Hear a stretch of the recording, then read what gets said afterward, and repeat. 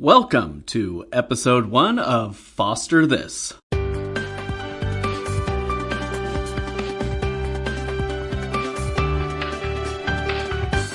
I'm BZ Phillips, Director of Communications and Marketing with CASA of Oklahoma County, and I'm here with CASA's Recruitment Director, Kathy North. Hello. So this is the first episode. This is our pilot episode. Kathy, can you let our listening audience know a little bit about why we're doing this podcast and what role you serve at CASA? Absolutely. So as recruitment director, I work with BC to get the word out about CASA. And then as people show interest and express interest, we talk to them, give them all the information they need to know, and make sure we're bringing the right people in. And then we screen. Obviously, we screen heavily because people are going to have access to vulnerable children, and we take that very seriously as part of our advocacy.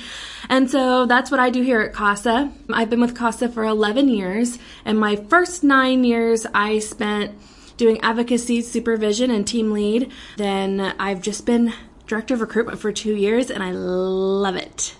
And, we're doing this podcast because there is so much information and a little misinformation out there about child welfare, foster care, child advocacy. It scares people.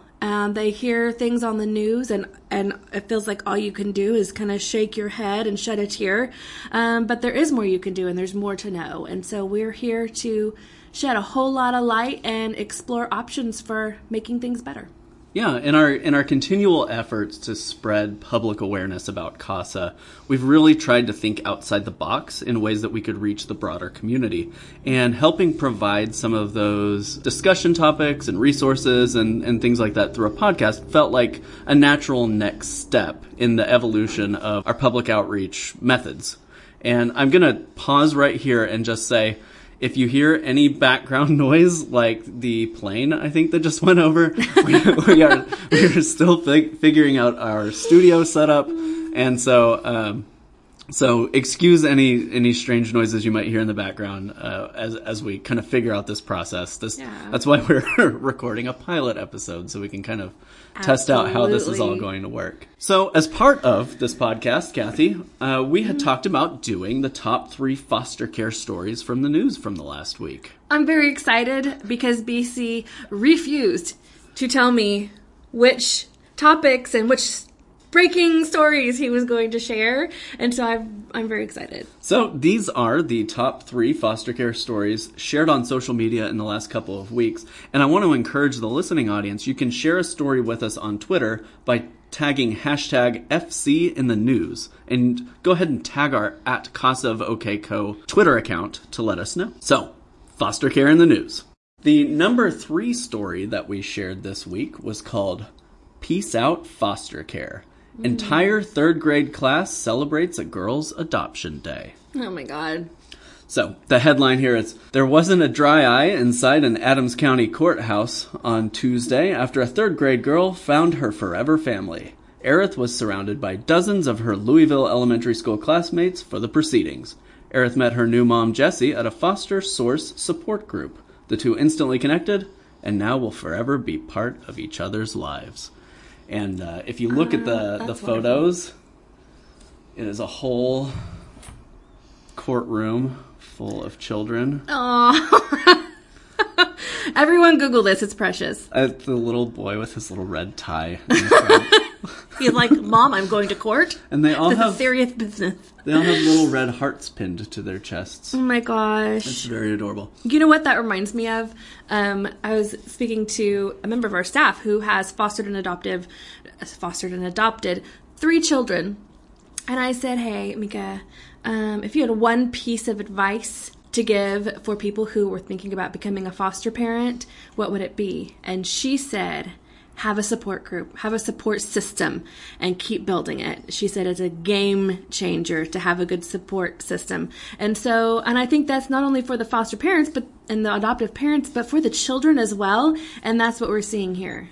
So if you have enough big support system, big enough support system, you might end up on the news. It's really great also to see kids at that age getting adopted into their forever homes. I think about like the volatility of being a third grader. When I was in third grade, my father was laid off and had to do work in Georgia at the exact same time that we were moving to our brand new house in the country.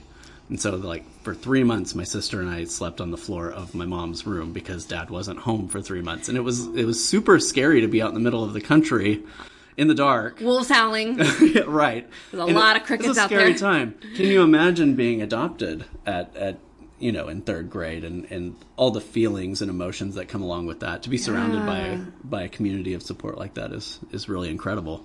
And to celebrate that permanency for a child. It's beautiful. And sometimes I think the older a child gets in foster care, the harder it is for them to become adopted, which is just so sad. And we'll talk a little bit about that, about the needs. So, the number 2 story we shared this week. This one is actually, it's tonally quite a bit different. It's called Throwaway Kids, and it was an article about the foster care to prison pipeline. Oh my gosh. He still has the last name of a woman who adopted him in grade school, then gave him back. From the time he was 3 until he turned 14, Dominic Williamson was bounced to 80 different foster homes. When he turned 18, he found himself alone and homeless and resorting to a life of crime. Now, at 20, he has a home more permanent than any he's ever known. The Hutchinson Correctional Facility in Kansas. Oh my gosh. See, that's worst case scenario. And this is slightly related to something that we will be covering in a podcast later on about what is it that determines success or non-success. But I think in this one it's pretty clear. It's pretty clear. There's that old quote. I don't even know who said it. So it's been repeated so many times. It's a bit of a cliche, but every child is one caring adult away from a success story. Mm-hmm, mm-hmm. And having been at CASA for 11 years and seen a whole lot of that, I would say that is true. And so I think we failed that kid. This Kansas City Star did a survey where they surveyed nearly 6,000 inmates across 12 states. And from their survey, 1 in 4 of the inmates they surveyed said that they were a product of foster care. Okay. Well, it's one of those things that's like shocking, but at the same time not surprising. Yeah. Where it's a hard thing, hard to hear. And so it's hard to know what the solution is, because when I think about what we call here in Oklahoma DHS, Department of Human Services, and having worked with these child welfare workers for years, man, these people will do about anything for these kids. Yeah. These are hardworking people who deeply care. And so we see some incredibly wonderful things coming out of DHS. They get a bad rap, but man, there's some good people there. And what it boils down to is the state's not meant to parent. Right. The state is not meant to be a parent. It's not built to parent children. And so that brings us to this foster care crisis and the foster care shortage. The foster care to prison pipeline, part of what you were saying was it is the state does not make a good parent. No. But also nothing in the systems that we have set up is really set up to break those cycles. And that's where in a state like Oklahoma, the nonprofit sector is stepping in to help provide those resources and provide that cycle breaking. Yeah, and it's necessary. It takes a community, and I say this all the time. These are our children. I don't care if you've never met this kid. They're our children, and we're here to take care of them. The state, whatever they do, they can't be a child or a parent, so they can't be a child either, I don't think.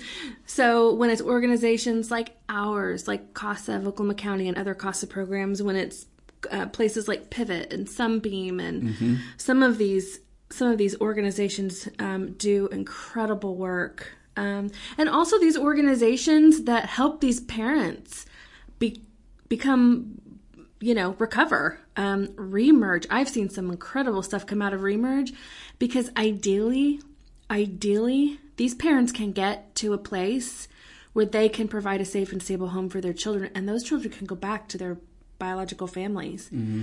I mean, that's our first choice. If that can happen, that's wonderful. Safely, obviously. So speaking of pivot, our number one story shared on social media this past period was homeless teens who've aged out of foster care moving into tiny homes. Yes. Have you ever wondered what becomes of teenagers who have aged out of foster care? Where do they live? How do they make a living? Well, Pivot Incorporated wondered the same things, and since the answers weren't clear, they decided to do something about it. And so they did. They built tiny homes right behind the Pivot offices in Oklahoma so that teenagers that live there can also visit them for advice and other services the organization offers when they need it.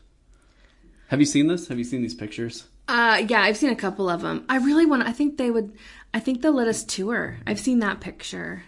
I want to check out these tiny homes. I love this. I don't know about you, but at 18, I was not independent. No. I was not equipped to deal with it. And I'm trying to think if I even had a bank account at 18.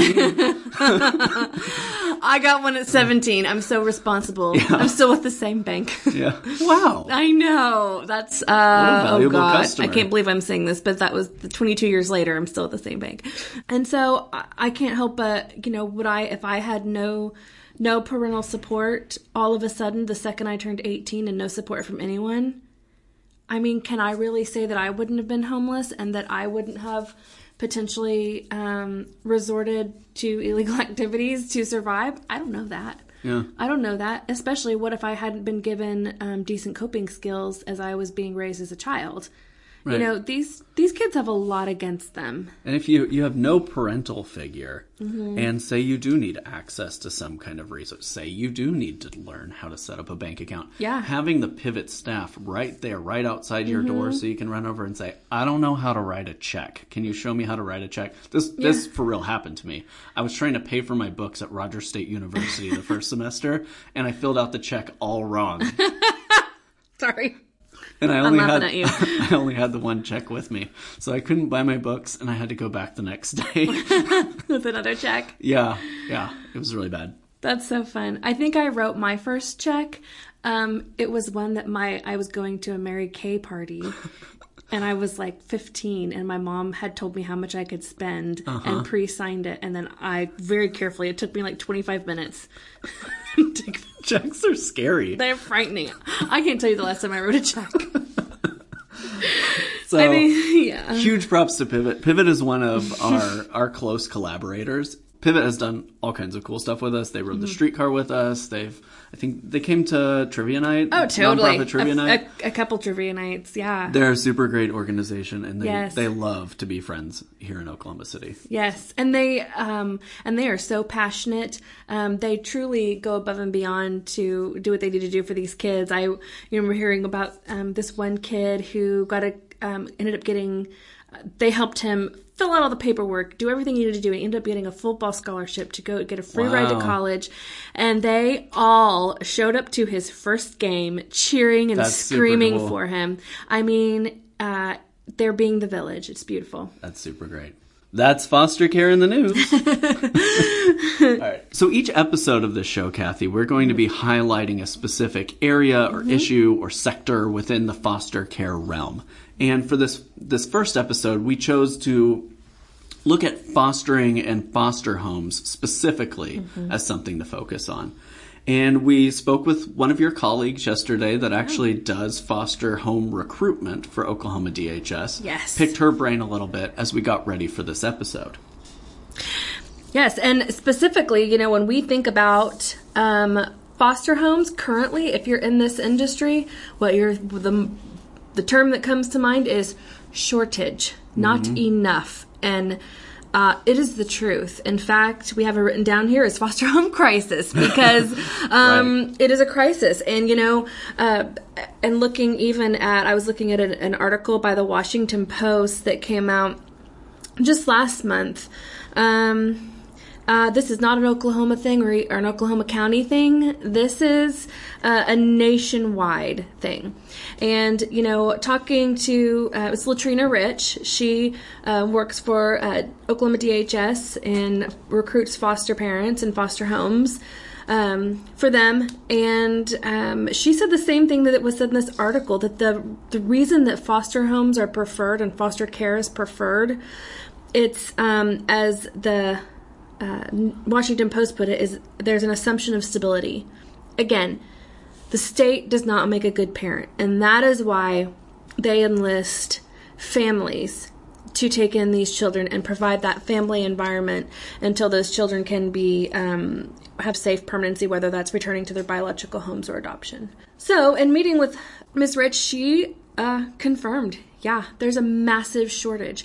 And so we wanted to get into why. Why is there this shortage? And when we discussed this, she said that there's a lot of fear. Yeah. A lot of people, and we hear it too, where people are worried. And she said the biggest worry is safety, which makes sense. Makes sense. I mean, especially if you've not been exposed to this area, and you're like, think about people who have their children taken away and what are they into, who do they associate with. And I think what you find out when you work in this area is that these are people, they're humans who are in a very bad spot. And so the issues with safety are not near what you think they could potentially be. That's something I've learned. I've been in a lot of homes. I've said a lot of things that people didn't like.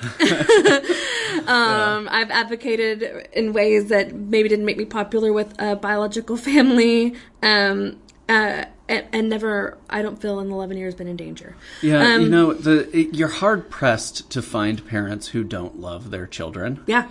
And no matter how contentious the foster system can be, particularly court dates and visits, at the end of the day, most of these folks realize that the people involved care about their children. Yeah. The CASA volunteer cares about their children. The DHS worker cares about their children. And so, when you talk to CASA volunteers, the safety concerns kind of melt away after those first few visits when they have built a rapport with these parents, typically have built a rapport with these parents, and everyone is kind of on the same page that we're trying to do what's best for these children. It's just there may be some disagreement about what that is. Of course. And it's a big, huge gray area. And you know what? Some of those disagreements are actually a strength. Because what we're doing is we're all bringing a different perspective, a different thought on it, different opinions, different information, all to the court. And then the judge is able to see, 5 different ways around this issue and really make an informed decision, having heard from all of us. And really, it's the way the system works best. So what everyone needs to learn is to disagree without being mad. Yeah. But when it comes to it, we specifically talked to Ms. Rich about safety and foster parents, and much as we do with CASA volunteers, there is some major insulation. When it comes to contact with the parents, that's not a foster care worker's a foster parent's primary job. Their job is to parent and love this child and provide stability for them temporarily. Until they can have permanency. And so if you have concerns, I'll be honest, DHS is going to really want to make sure that you feel safe. There's no requirement that you have your personal information given to biological families. No requirement. And so DHS can provide that insulation, doing the back and forth, visitation, things like that. And so if you've ever thought about being a foster parent, because I think a lot of people have, and that's your concern, I would recommend that maybe you contact DHS and you can call Latrina Rich and get in touch with her, and she can give you the information you need. One thing I found we found when we talked to Ms. Rich yesterday is that they have a very similar recruitment philosophy that we do here at CASA. We're not interested in talking anybody into anything. This is difficult stuff. It's hard to do. And when you talk someone into it, that's not fair to anyone involved. What we want to do is provide very transparent, full information so you can make a decision for what's best for you. And they do the same thing. Yeah, one of the words that Miss Rich used yesterday when we were talking to her that really caught my ear was recalibrate. She talked about how as she shepherds someone through the foster care journey as they're going through screening and training and all that, she takes moments to recalibrate with them so that they can check their motivations for why they're there. Yes. And I thought that was so fascinating because it's very reflective of what you and your team do when you're helping volunteers screen themselves. Definitely. Managing expectations is very big. And I think this happens probably more with foster care than it does with us, where someone came in thinking this was going to be one thing and then realizing it's not, and they can screen themselves out. So like if someone's like, we're going to foster to adopt with DHS so we can get a baby and foster them until it's time for us to adopt them. Does that never happen? No. But that is not what's needed. And that's what they want. What are the needs right now? These children that are in DHS custody right now. And what those needs are. And I'm sorry, but that's just not always an infant who's then going to be adopted. Because a lot of them, she was saying, are teenagers. Yes. Kids over the age of 12. And boy, I gotta say, I think teenagers get a bad rap. I've met some kids who are in foster care where I'm just like, golly, if someone would just provide you with stability and encouragement and support and parent you and guide you, it'd be amazing to see where they go. And so this is very potentially rewarding stuff here. And so the obvious question is, when we have such a shortage of foster homes, where do these kids go? The main answer is probably shelters. And now, it's true, if a child's in a shelter, they have a warm bed, they're being fed, they're not being abused or neglected, ideally. I've not seen that happen. So that's good. They are safe. That's great. But it is not ideal. Again, the state's not a parent. And shelters are often what it looks like when the state is a parent. Or sometimes you'll have a kid who's staying in the DHS office, and DHS workers have to take turns staying with them till they find a place for this child to go. Guys, they are desperate for foster parents. These numbers that Ms. Rich shared with us are kind of startling. There are currently, taking a pulse of Oklahoma County, there are 1,264 children in out-of-home care. That's a lot. It's kind of staggering. And she did provide us with some information, which I will tell you we are going to address in a future episode of this podcast. But in the region that covers Oklahoma County, 481 children are white, 292 are African American, and 48 are Native American. When you compare this to the general population of Oklahoma County, it is alarmingly disproportionate. More children of color are being brought into the foster care system by a pretty staggering amount. And we need to address that. That is something that has been some long-standing things that it's time to take some action on. But we will cover that in another episode because that needs its own episode, disproportionality. Well, taking a deep dive into the disproportionality that exists, not just in Oklahoma's foster care system, but across the nation. Everywhere. Is definitely warranting of its own episode and really some exploration and soul searching into why that exists and how that story plays out over generations of families. Miss Rich has some really good insight into that, and so we'll probably check with her again on that. So we know that if everyone, or even a fraction of the people who have said, I've kind of thought about being a foster parent, or it crosses their mind, decided to take the plunge and do it, we would be in a wonderful position. And so let's talk about that. What do you think? Sure. What those criteria are. So one thing we want to address and clarify, there was a bill passed that allowed foster care agencies to reject foster parents based on sexual orientation, but we need to be clear that did not outlaw same-sex couples or members of the LGBT community to foster. And Miss Rich made it very clear that she would love, if you are a member of the LGBT community and have considered fostering, she would love to talk to you about that. Oklahoma DHS will not discriminate in that way. She's like, oh, we do not care. Right. And I will say, same stands for CASA of Oklahoma County. We will never discriminate when it comes to advocating for children or advocates. And so we would also love to talk to you about serving in this way if you don't want to foster. So absolutely. If you would like to volunteer with CASA of Oklahoma County, you can visit achildneedsyou.org and find that volunteer tab for more information. Yes, you can.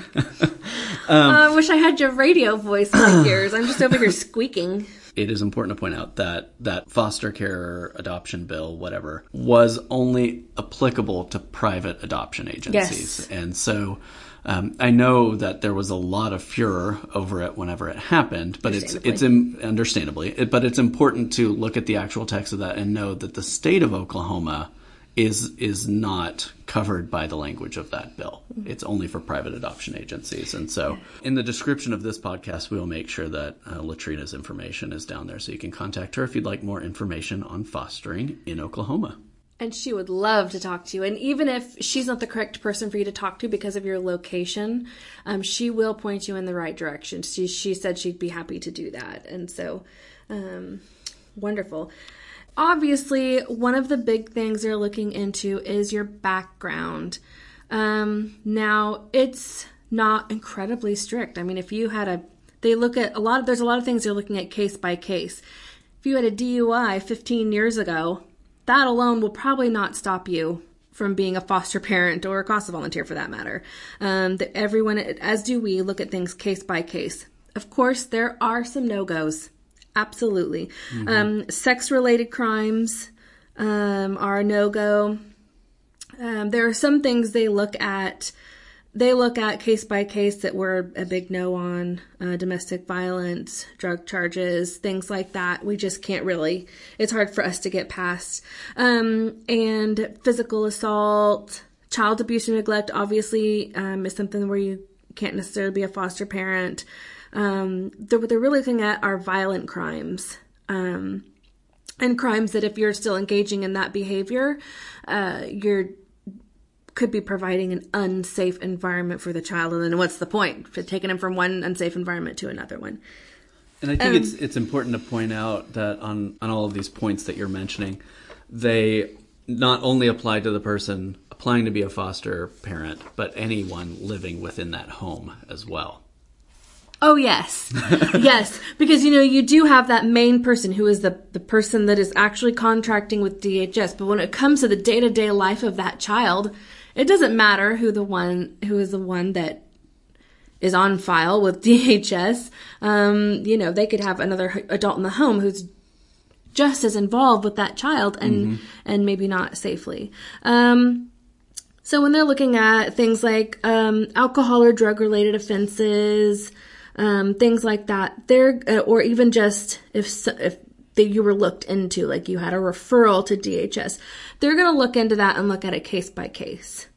And understand that if you reach out to DHS thinking you may or may not qualify to be a foster parent, reach out. They're not going to judge you. What they're doing here is following the law, and their policies and procedures are developed based on Oklahoma state law, which comes out of our state legislature. And so that person, like Miss Rich, who is going over this with you to see if it's an option for you, don't worry. Don't be scared about being judged by her. So, little tidbit there. Something else that was in this Washington Post article that I read was some information about the Family First Prevention Services Act that went through Congress in 2018. And it was because this is a nationwide crisis for foster homes. This was supposed to potentially help alleviate that. And it has to do with what we call here in Oklahoma FCS cases, family-centered services. They're often referred to as prevention cases. So what this means is that the family needs services. The family needs some help in order to have an acceptable home for their children. And so DHS gets involved, but their children are not placed into DHS custody, and there's not court involvement. And so at that point, DHS is meeting with them, working with them, getting the parents substance abuse treatment, mental health care, more parenting skills training. And when those are successful, DHS says, great job, and we're going to get out of your life. Carry on. Sometimes they are not successful, and at that point, those children are brought into DHS custody, and that's at that point, that's when a court case opens. Now, even though that this was enacted by Congress in 2018, we're not going to see funding for that until 2021. Woo. Right? Yeah. So while there is a big focus on those FCS cases, and because of, if a child is not in imminent danger, they want to leave them in the home because it is a trauma to be removed. Mm-hmm. Mm-hmm. So there's already a focus on that, at least here in Oklahoma. But I think that if we can have some federal funding to really make those services even more robust, and sometimes those children do stay with a family member while this is happening. And since the child's not in DHS custody, those family members are not foster parents and don't receive any funding.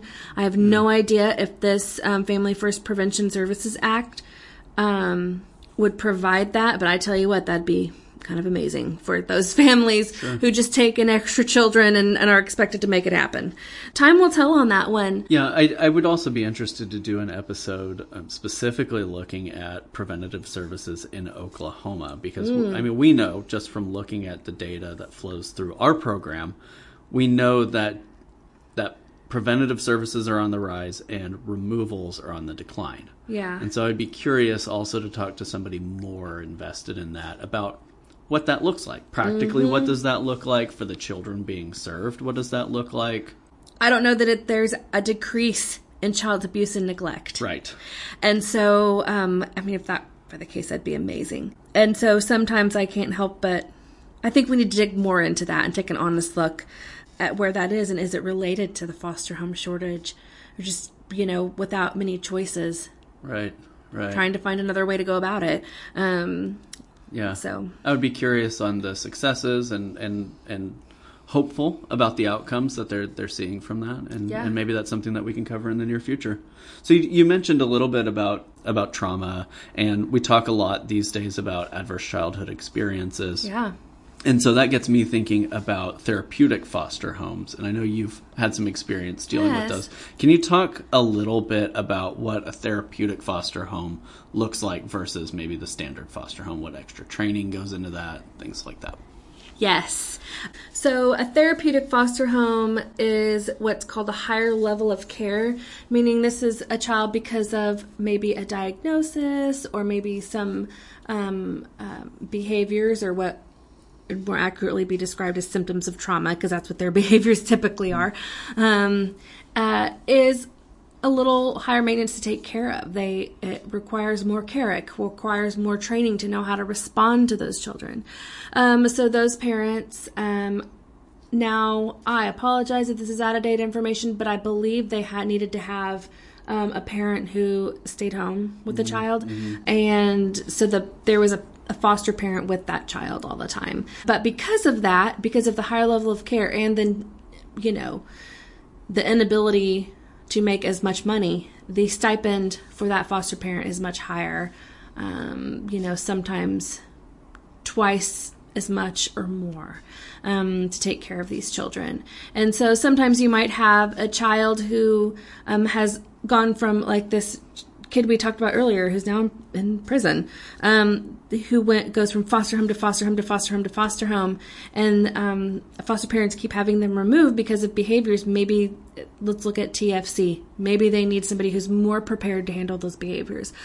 Also, sometimes we have children who go into mental health facilities. When that happens, a side case, it's kind of like a side case opens. and it's called Child in Need of Treatment. And they call it a JT case. And while that child is in that mental health facility, they have to come before the judge every 30 days. But when a child is released from that mental health facility, meaning they are no longer believed to be a risk of harming themselves or somebody else, often they'll transition then into a therapeutic foster home, as opposed to a regular foster home, unless it's maybe a kinship foster home, like a family member. We often see family members who are kinship go ahead and go through that TFC training and become therapeutic foster parents in order to provide that. That's great. Yeah. Oh, it's ideal. They're such incredible people. I will never forget the story. It was told by a mother in a therapeutic foster home of this child who had shocking and heinous abuse and neglect and was emergency removed and placed in their home. And this child would just have episodic fits that could last hours.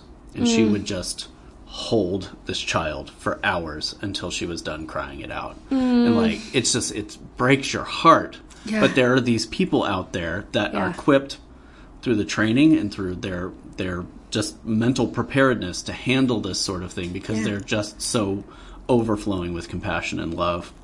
And I feel like we just need to rain praise on therapeutic foster homes, because the general public seems to have no real understanding of just how incredible those folks are. Oh, remarkable. Some of the people that I've just been astounded by over the last 11 years have been foster parents and DHS workers. Unbelievable people. Yeah. Even when I am completely disagreeing with a DHS worker and feeling a little fiery towards them at the moment, I have never not respected the unbelievable work they do, and I've never questioned whether or not they care about the child. Yeah. And so, I agree. All praise to these people. Trina was saying yesterday, she said, healthy conflict in the courtroom is important. Yes. She said, everyone cares. We all care. We all care. And that's what you've got to remember. Yeah. Yeah. It's so evident whenever you watch what's going on in the courtroom that everyone is very invested in these children. Incredible people. Is beautiful. So, and you know what is another amazing thing a lot of foster parents do is they bridge. And when they're bridging, it means that we are at a point where we can really get serious about potentially sending these children home. And it's almost as if they start out by kind of providing a mentorship in a way. And, the parents might come to the home and come to the foster home, and the foster parents will say, okay, so this is the bedtime routine that we've been having. They're very accustomed to it. It's been working really well. And the parent does it instead of the foster parent. And so you're slowly but surely rebuilding this parent-child relationship with the biological parent. And it's very comfortable for the child. What a wonderful. And then slowly but surely the parent is taking on more and more of the responsibility. And so it's part of this. And just like we talk about when, Mika said, to be a foster parent, you need a big support system. Mm-hmm. You know what? To be a parent, you need a big support system, especially if you are a parent whose income is below the poverty line, especially if you're a parent who didn't grow up being given coping skills by your biological family. Mm-hmm. You need a support system, and oftentimes we see foster parents and CASA volunteers being that support system. I've seen some beautiful stuff go on that benefits the children. So I think the major takeaway is that fostering children is not. There's not a lot of major barriers to entry. No. It goes back to what Trina was saying yesterday. You have to be willing to work with the population that needs to be served right now. Yes. So you can't be picky. Right. And you have to have fairly clear expectations, understanding that there's always a chance that these children can go back home. Yes. And not only a chance, but we have a desire for these children. If it is safe and in the child's best interest, we are all celebrating reunification. Absolutely. One more thing, we didn't mention that Trina did mention are the financial requirements to be a foster parent. True, talking of barriers to entry. Yeah. And you know what? They are so open-minded about this. They don't say, oh, a family of 5 must make this much money to... No, it is not like that. They want to know, can you cover your bills? Right. Are you paying your bills? Right. Are you about to foreclose or get evicted? Are you, Well, can you pick up the basic necessities, a bed, a pack and play, child safety seats for your car, things like that? Yeah. If you do not need to be wealthy by any stretch. Just need to be covering your bills. Yeah. And so, I think maybe don't hold back based on that. If you can, if you're paying your electric bill and your mortgage, maybe talk to DHS about being a foster parent. So, you don't need to have a 6-bedroom, 6,000 square foot home to bring a bunch of children in. And, if you're not ready to foster, find your local CASA program. Yes. We would be happy to take a couple years of your time so you can serve foster children, get to know the system, get to know how court works. Yeah. And make a difference in the life of a child.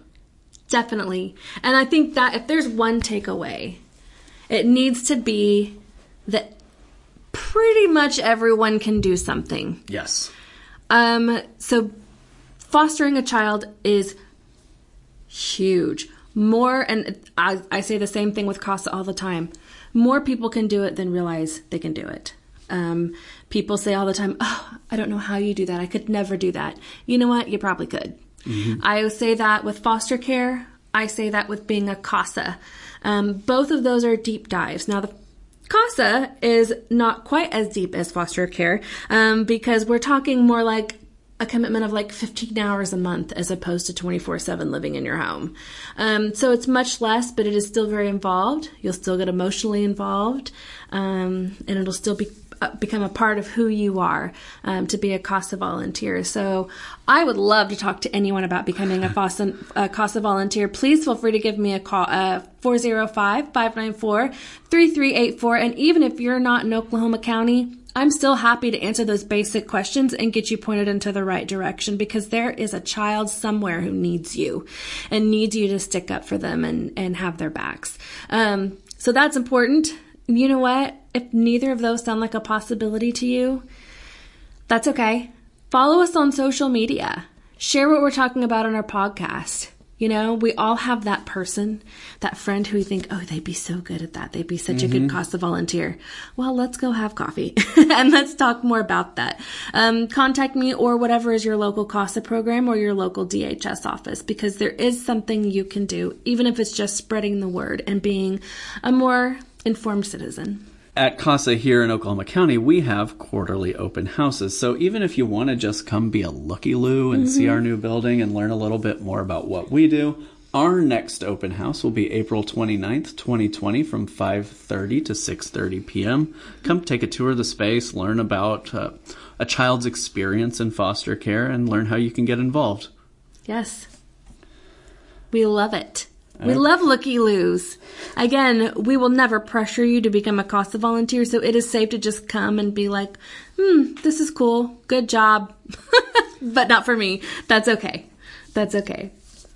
All right. Well, I think that pretty well wraps up our programming that we had scheduled. You promised me a dad joke at the end of this episode. I did, and I'm not a dad. I'm a woman with no children, so here we are. But this one... Now, it does fit in the dad joke genre of jokes. Okay. But I'll be honest, this originated from my niece, who is 10, so also not a dad. She and I having brunch made up this joke. Okay. Ourselves. So I feel like I should get famous off of this joke. What do you call 3 funny men? What do you call 3 funny men? Hee hee hee. I was sitting here waiting for you to laugh. Now there it is. Or are you laughing at me thinking I was going to get a laugh? I think I'm sorry, but that's good. This is an audio podcast, so you couldn't see the hopeful expression on Kathy's face. But always. It's very sweet. How old is your niece? She's 10. She's 10. So I think that's quite yes. clever for a 10-year-old. Yeah.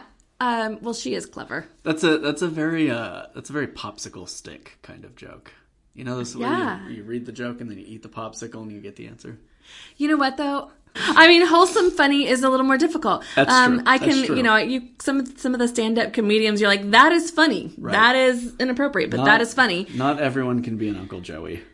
No, cut it out. Cut it out. Well, I want to thank everybody for listening. Our program's website is okcountykasa.org. You can also get there through achildneedsyou.org. And like Kathy said, please follow us on social media, subscribe to this podcast, tell your friends about this podcast. We'd really like to spread the message that we're providing some industry information and resources pertinent to foster care. Do you have anything else you'd like to add before we close?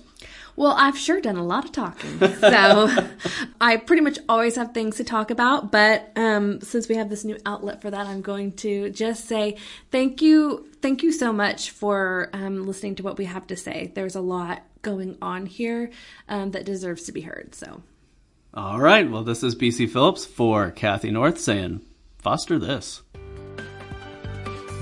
The views and opinions expressed on this podcast are those of the talent and do not necessarily reflect the official policy or position of CASA of Oklahoma County Incorporated. Any content provided by our hosts, contributors, or affiliates are of their opinion and their opinion only.